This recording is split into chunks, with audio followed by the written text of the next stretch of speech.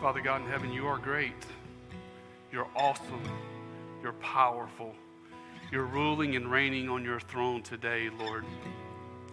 Man is not in charge. The universe is not in charge. God, you alone are in charge. And we love you and we praise you. God, there's nothing more important than hearing and knowing your word. I pray for every heart that's here this morning and watching online. Will you help us to focus on your word, to focus on the study and the exposition of your word? Bring it to life. Transform us, change us, challenge us. Lord, we love you. We love you with all of our hearts. Let your word go deep. In Jesus' awesome and powerful name I pray. Amen. Amen. You may have a seat. Great to see everyone this morning. Y'all ready to get in the word this morning? Yes.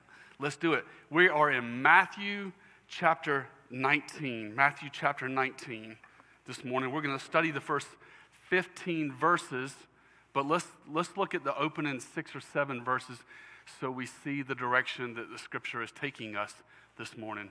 So Matthew chapter 19, verse 1 says, "Now it came to pass when Jesus had finished these sayings that he departed from Galilee and came to the region of Judea beyond the Jordan, and a great multitude followed him, and he healed them there. The Pharisees also came to him, testing him and saying to him, 'Is it lawful for a man to divorce his wife for just any reason?' And he answered and said to them, 'Have you not read, he who made them at the beginning made them male and female? And he said, for this reason a man shall leave his father and mother and be joined to his wife, and the two shall become one flesh. So then they are no longer two, but one flesh. Therefore what God has joined together, let not man separate.'" Father in heaven, thank you, Lord, for your word. As we study these first 15 verses this morning, give us open hearts to soak in your word, to believe your word, to trust your word, and to live by your word. In Jesus' awesome and powerful name I pray. Amen.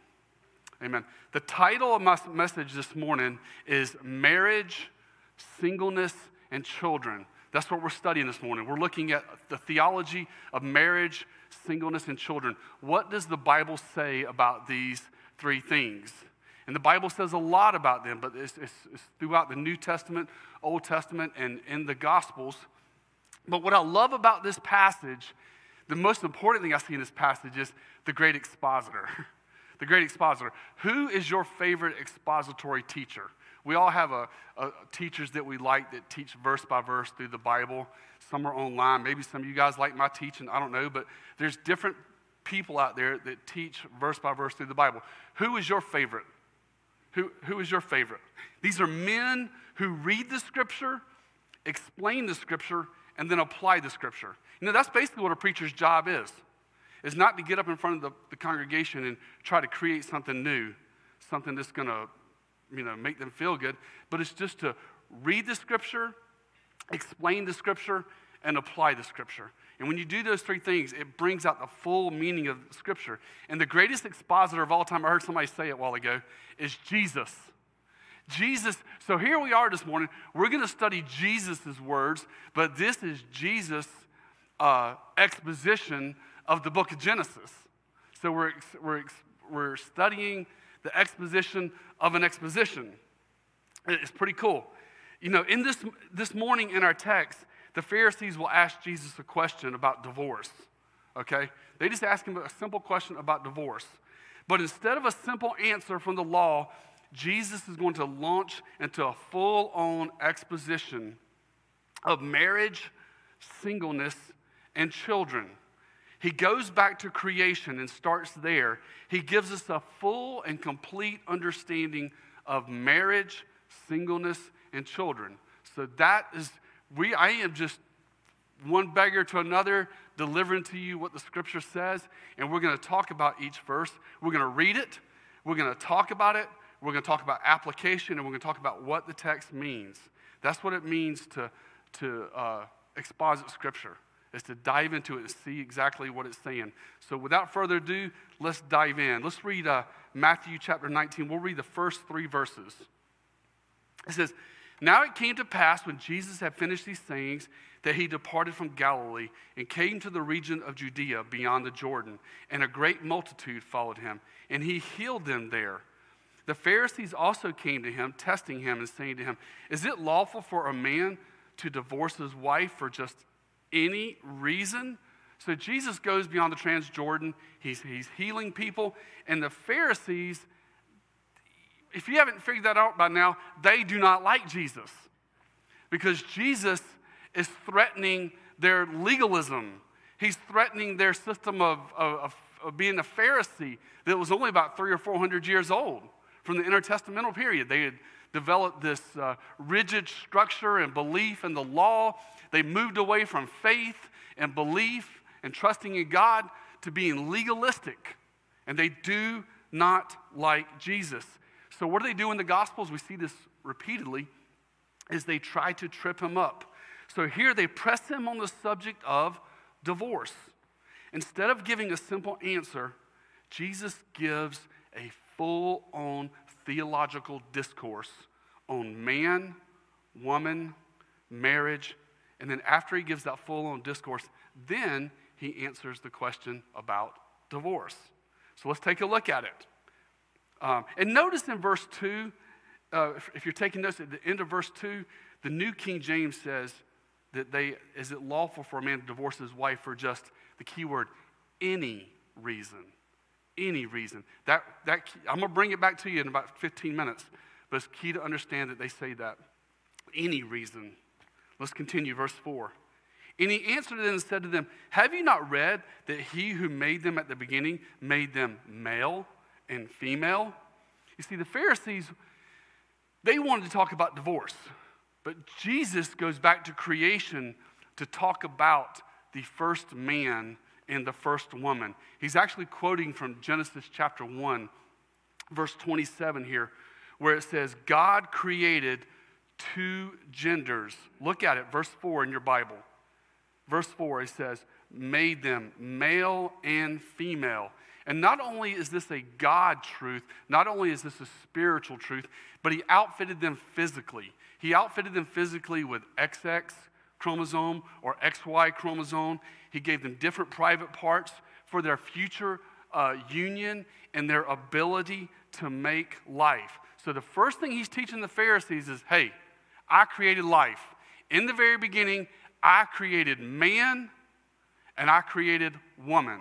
Okay, so that's the foundation that Jesus is laying in this exposition before he gives an answer of divorce, marriage, and man and woman. First he establishes, hey, I created man, I created woman. And what we need to understand today is this, that you are complete, friends and family. You are complete in who you are. You are complete in your identity. You are 100% you.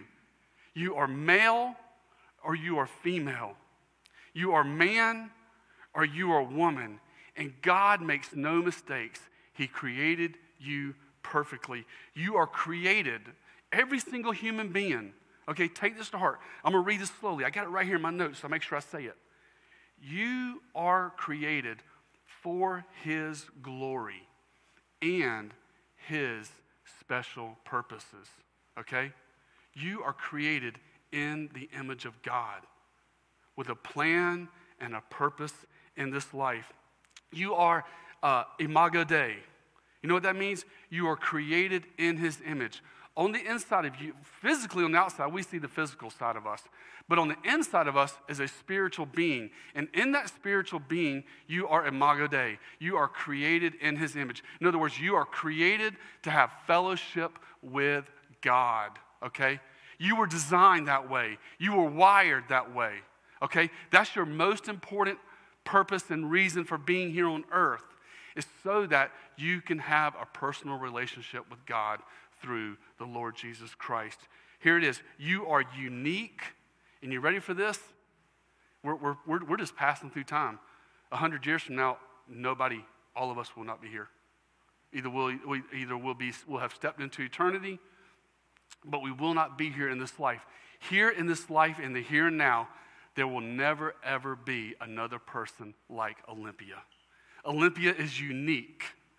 And Olympia is special. And Andy, and Jay, and Bud, and everyone here. You are unique. God made you a special person for this time and day to serve him and to live for him. So look at your neighbor right now for a second and just say, look at your neighbor and say, you are special and created in his image.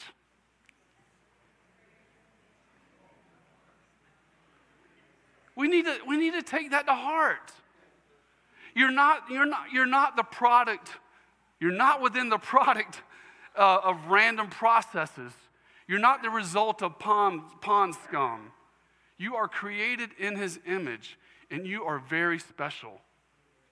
And created in his image. You need to understand that life is valuable because God created it. So now he establishes the fact of man and woman. Look at verse 5. He takes it to the next level before he answers the question. And he said, for this reason, a man shall leave his father and mother and be joined to his wife, and the two shall become one flesh. Now here, Jesus is quoting Genesis 2:24, where God defines marriage as one man and one woman. It is a spiritual and a physical bond between a husband and wife. Did you know that God is in the union of marriage? God is in the union of marriage. Let me explain. God uses the union of man and woman to bring about his greatest miracle. You know what his greatest miracle is? Life. He uses a husband and wife get to partake in one of the greatest supernatural miracles in our existence, and that is the miracle of life. God designed their physical bodies to come together like a glove. It's called sex. That's right, I said sex. Think about it. It is this mind-blowing, amazing, very enjoyable experience between a husband and wife that God uses to create the miracle of life. It's beautiful. And there's nothing sinful or evil about it or don't talk about that. It's beautiful. God talks about it. It's beautiful. The miracle of life is a testimony to the truth that marriage is between a one man and one woman. Now, in verse 6, he continues, so then they are no longer two, but one flesh. Therefore, what God has joined together, let no man separate. Verse 6. So the two flesh become one flesh. God joins man and woman together. How many of you guys ever heard of the old Hebrew proverb about how man and woman were created in the garden? Anybody ever heard the Hebrew proverb? Anybody ever heard that phrase, the Hebrew proverb for the creation of man and woman? I want to read it to you. And basically, it's an ancient Hebrew proverb that talks about the creation of man and woman. And it goes like this. There it is. God took Eve out of Adam's side, not out of his head that she would rule over him, not out of his foot that he would walk over her, not out of his front that she would go before him, not out of his back that she would follow behind, but rather, I love this, but rather under his arm that he might protect her and that she be near to his heart that he might love her. And there God gave Adam to Eve and Eve to Adam, and they were complete together. You see, marriage is a bonding. It's a coming together between a man and a woman in holy matrimony, and it's meant for life. And it's meant to be deep, it's meant to be intimate, and it's meant to be fulfilling. Marriage is meant to be a portrait, also New Testament, marriage is meant to be a portrait of our relationship to Christ. Did you know that? Paul says in Ephesians chapter 5, verse 22, he says, wives, submit yourselves to your own husbands as you do to the Lord. For the husband is the head of the wife, as Christ is the head of the church, his body, which he is the Savior. Now, as the church submits to Christ, so also wives should submit to their husbands in everything. Husbands, love your wives just as Christ loved the church and gave himself for her to make her holy, cleansing her by the washing with the water through the word. So there's this beautiful, intimate relationship between the husband and wife. Now, our world has twisted that word submit. Especially in the religious world. Wives, submit to your husband. In other words, do what he says or obey him. He's the master. That is not what the New Testament conveys as the understanding of the word submit. When it says, wives, submit to your husbands, that word simply means allow your husband to be the leader of the family, okay? This is not about a dictatorship or who's in charge or who's the head honcho and who's submissive and quiet, never heard. That is not biblical Christianity, okay? And so the wife allows her husband to lead the family. And then look at what does the husband do? Think about this, ladies. This is every woman's dream. This is what every wife's dream is, to have a husband that does what? Lay his life down. What's difficult here? The men, think about it. Husbands, think about it. Scripture tells you and I not to dominate, dictate, overlord our wives. No, it says, you husbands, lay your life down. Lay your life down to serve your family, to serve your wife. That is the portrait. Just like Jesus laid his life down for us at the cross, so husbands ought to lay their lives down for their wives. Me understanding what Jesus did for me understanding the great sacrifice he made for me at the cross, I'm like, oh, Lord, I submit to you.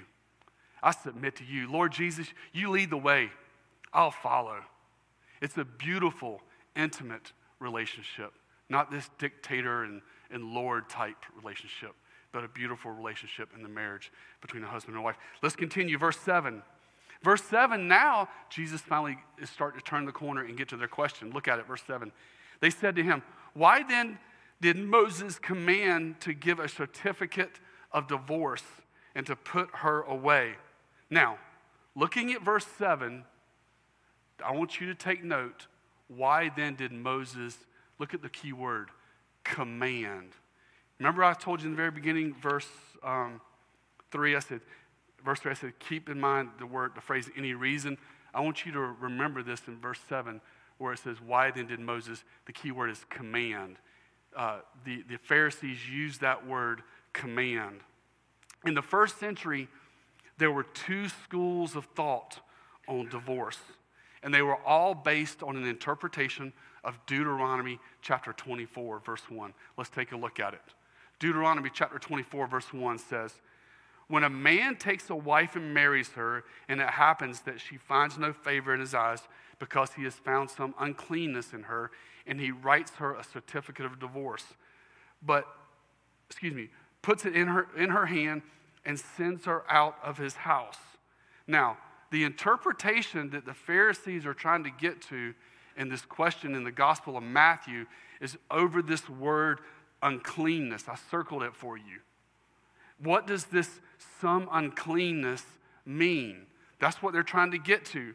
Well, in the first century, there were two schools of thought, and I'm going to put them up on the screen for you. There was the school of Hillel and the school of Shammai. The school of Hillel was a liberal view. Okay, the school of Hillel, it says that a man could divorce his wife you can read it for yourself, if she did not find grace in his sight, if she went out into the streets with her hair loose, if she spun around in public, if she talks with another man, if she burns his toast, she's out. If she's a noisy woman. This was the liberal In the first century, there was two groups, and this was the liberal view, the school of Hillel. The school of Hillel was liberal. They said, man, if you don't want her, just divorce her. You don't want her, just write her a certificate of divorce and move on in life. But then there was another school, the school of Shammai, and the school of Shammai taught that divorce was if there was sexual immorality that could be proven by witnesses. So back here in our text of chapter 19, Jesus is they're basically saying, what is it, Jesus? Is it the school of Shammai or is it the school of Hillel? That's what's going on here in this text. That's what's going on, is they're trying to figure out, because there's multiple interpretations of this text. Let's look at Jesus' response. Look at verse 8. He said to them, Moses, because of the hardness of your hearts, permitted you to divorce your wives, but from the beginning it was not so. Bring back up, first of all, looking at verse 8, notice it says permitted. Moses, because of the hardness of your heart, permitted. That's the key word in that verse. Rick, bring up verse 7. But look at what their question was. Why did Moses command? So Jesus corrects their statement. They were saying back at verse 7, why then did Moses command? Why did Moses command a certificate of divorce? And Jesus is correcting them in verse 8, saying he didn't command nothing. He permitted. That's very important to see that. It was permitted because of the adultery. Look at verse 9. And here he answers the question. And so I say to you, he answers the question of which school. And I say to you, whoever divorces his wife except for sexual immorality and marries another commits adultery. And whoever marries her who is divorced commits adultery. So Jesus is telling the Pharisees here in Matthew chapter 19 that the school of Shammai is correct. That it's adultery and sexual immorality that can be proven is grounds for a divorce, for a biblical divorce. Now, let me emphasize this. Jesus did not say that adultery mandates divorce. I know many marriages that have experienced adultery and by God's grace have been healed and restored. Adultery is not a death sentence, provided the guilty spouse is repentant and the other spouse is willing to forgive. But I have also seen adultery so crush a marriage through lies, deception, and fornication that there's nothing left to rebuild, and it ends in divorce. And the bottom line is we live in a fallen world, and there are times where adultery, lies, and deceptions so ruin a marriage that there is biblical grounds for a divorce. So it was permitted because of the condition of our world and the damage that it does to a marriage. Sometimes it just completely wrecks the marriage and dissolves it through lies and deception. But it doesn't always mean it's a death sentence. It can be restored. But there can be grounds, and I believe there are scriptural grounds, biblical grounds for divorce to take place. Let's continue, verse 10. So his disciples said to him, they get this at verse 10. Man, they get the full meaning. They're like, whoa. Look at verse 10. His disciples said to him, if such is the case of the man with his wife, it is better not to marry. All of a sudden, they have a revelation. They have an understanding of how serious marriage really is, how serious of a matter, and how it shouldn't be taken lightly. You know, let's be honest. Today, 2023, marriage can be difficult. Be careful who you pick and exchange vows with. You know, it can be very difficult and it can be very challenging. Now, you may say, well, Pastor David, I don't feel called to get married. You know what? There is an alternative to marriage.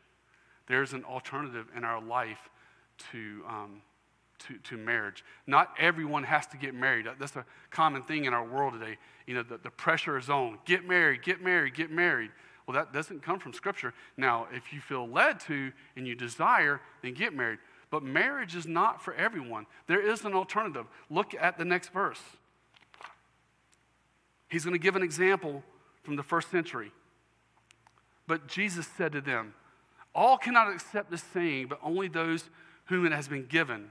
For there are eunuchs who were born thus from their mother's womb, talking about birth defects. There are eunuchs who were made eunuchs by men. These were customs for servants in the first century who guarded harems. And there were eunuchs who have made themselves eunuchs for the kingdom for heaven's sake. I believe he's speaking figuratively here, and it's talking about people pursuing God. He who is able to accept it, let him accept it. There is an alternative to marriage, and it is staying single. And we don't look down upon that. That is godly. That is it's a gift from the Holy Spirit, as we see in Scripture. But that is a calling for many to not marry and to be fully devoted to Christ. Now, he's not teaching that here. I'm going to show it to you in Corinthians in a minute, but he's given a modern-day illustration that marriage is not for everyone in verses 11 and 12. And Paul talks about this in 1 Corinthians chapter 7. Matter of fact, let's go ahead and go there. 1 Corinthians chapter 7, verse 7 says this. I wish that all of you were as I am, talking about Paul being single. For each of you has your own, here it is, gift from God. He's talking about marriage and singleness. Your own gift from God. One has this gift, another has that gift. In other words, some people are meant to marry, some people are not meant to be married. The Bible teaches this. When it comes to singleness or being married, it is not a matter of one being better than the other. It is, how has God gifted you? How has God gifted you? 1 Corinthians chapter 7, verse 7 says that these are a gift from the Lord, your own gift from God. If you desire to marry, God bless you, get married. If you desire to stay single, God bless you, stay single. The most important thing is that you serve Christ. That's the most important thing in this life, is that you serve the Lord. Listen, in that same chapter, 1 Corinthians chapter 7, verse 32 through 35, he applies this to the man and the woman. He says, I would like you to be free from concern. Now he's talking about those staying single. I would like you to be free from concern. An unmarried man is concerned about the Lord's affairs and how he can please the Lord.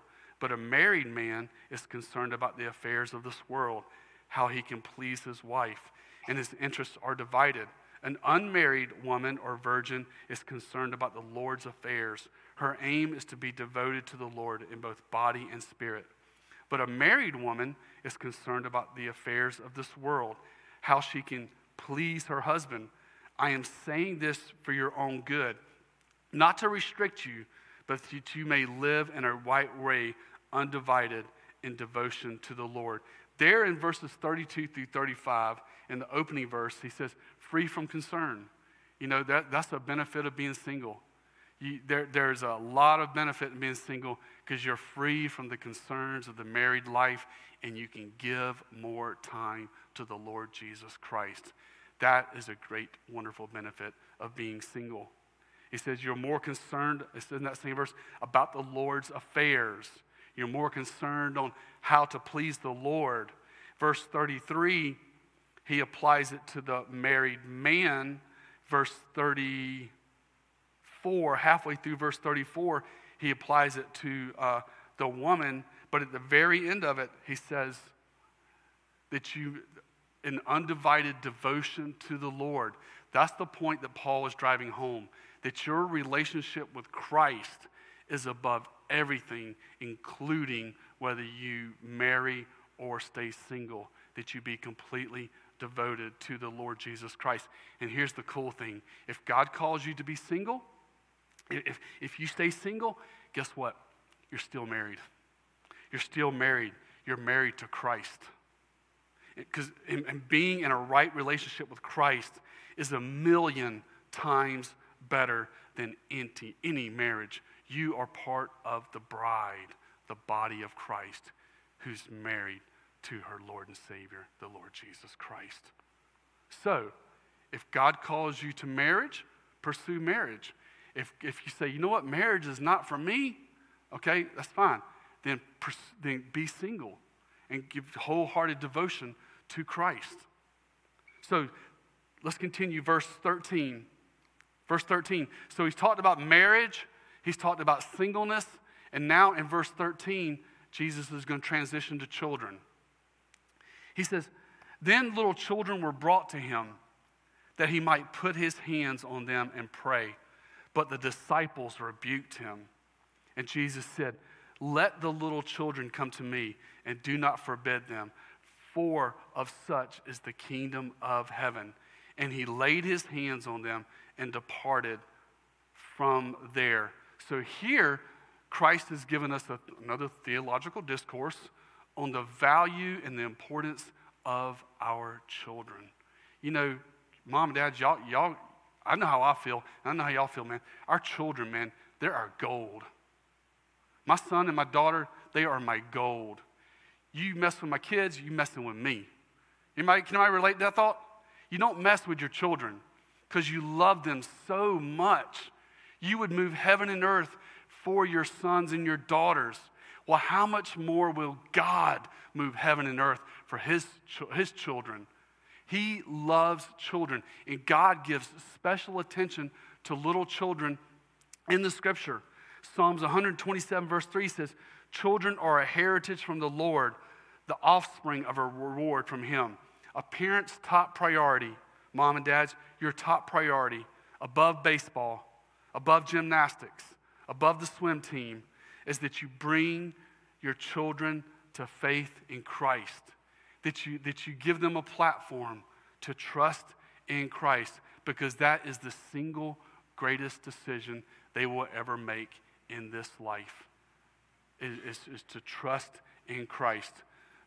Baptist Theological Seminary professor and pastor Dustin Bench, I got this quote from him off of Twitter. Dustin Bench says this: there is a 0.0296% chance that your child will become a professional athlete. There is a 0.0086% chance that your child will become a famous celebrity. There is a 100% certainty that your child will stand before Jesus. You know, our most important goal in our life when it comes to our children is to evangelize them, to love them, to shepherd them, and to be there for them. I don't care what my son and daughter does in life. I don't care where they go, what they do. I will always love them. I will always care for them. And I know that you feel the exact same way. I know you feel the exact same way. That's how we feel about our kids. Well, if we love them that much, how much more does God? How much more does God care for children? We need to teach our children there's nothing more important than their salvation. We need to teach them that there is a real Savior, Christ Jesus, who loves them, and he wants to bless them, just as Jesus did these little children here in Matthew chapter 19, verses 13 through 15. Interesting fact, this text here where he blesses the little children, this is the only place in the Bible where Jesus blesses sinners. Do you know that? This is the only place in the Bible where Jesus blesses sinners. And that's because every little child is kept under his grace until they are old enough to understand the gospel. So what happens to all the little children who die before they have a chance to receive Christ as their Lord and Savior? I believe they go straight to heaven. Jesus blessed them here to be absent from the bodies, to be present with the Lord. And there's an age of accountability. What is that exact age? I don't know. I don't know. I have no idea. I think it's different for different folks. But there comes an age where a child has an understanding as an adult. Okay, who am I going to serve? Who am I going to believe in? I believe that is the age of accountability. But any child that dies before that, I believe they're covered under the beautiful grace of God. You know, God has a special care for little children, and we need to understand that. They're not property. They're not assets. They're not just tax deductions, even though that is a great benefit of them. But they are beautiful.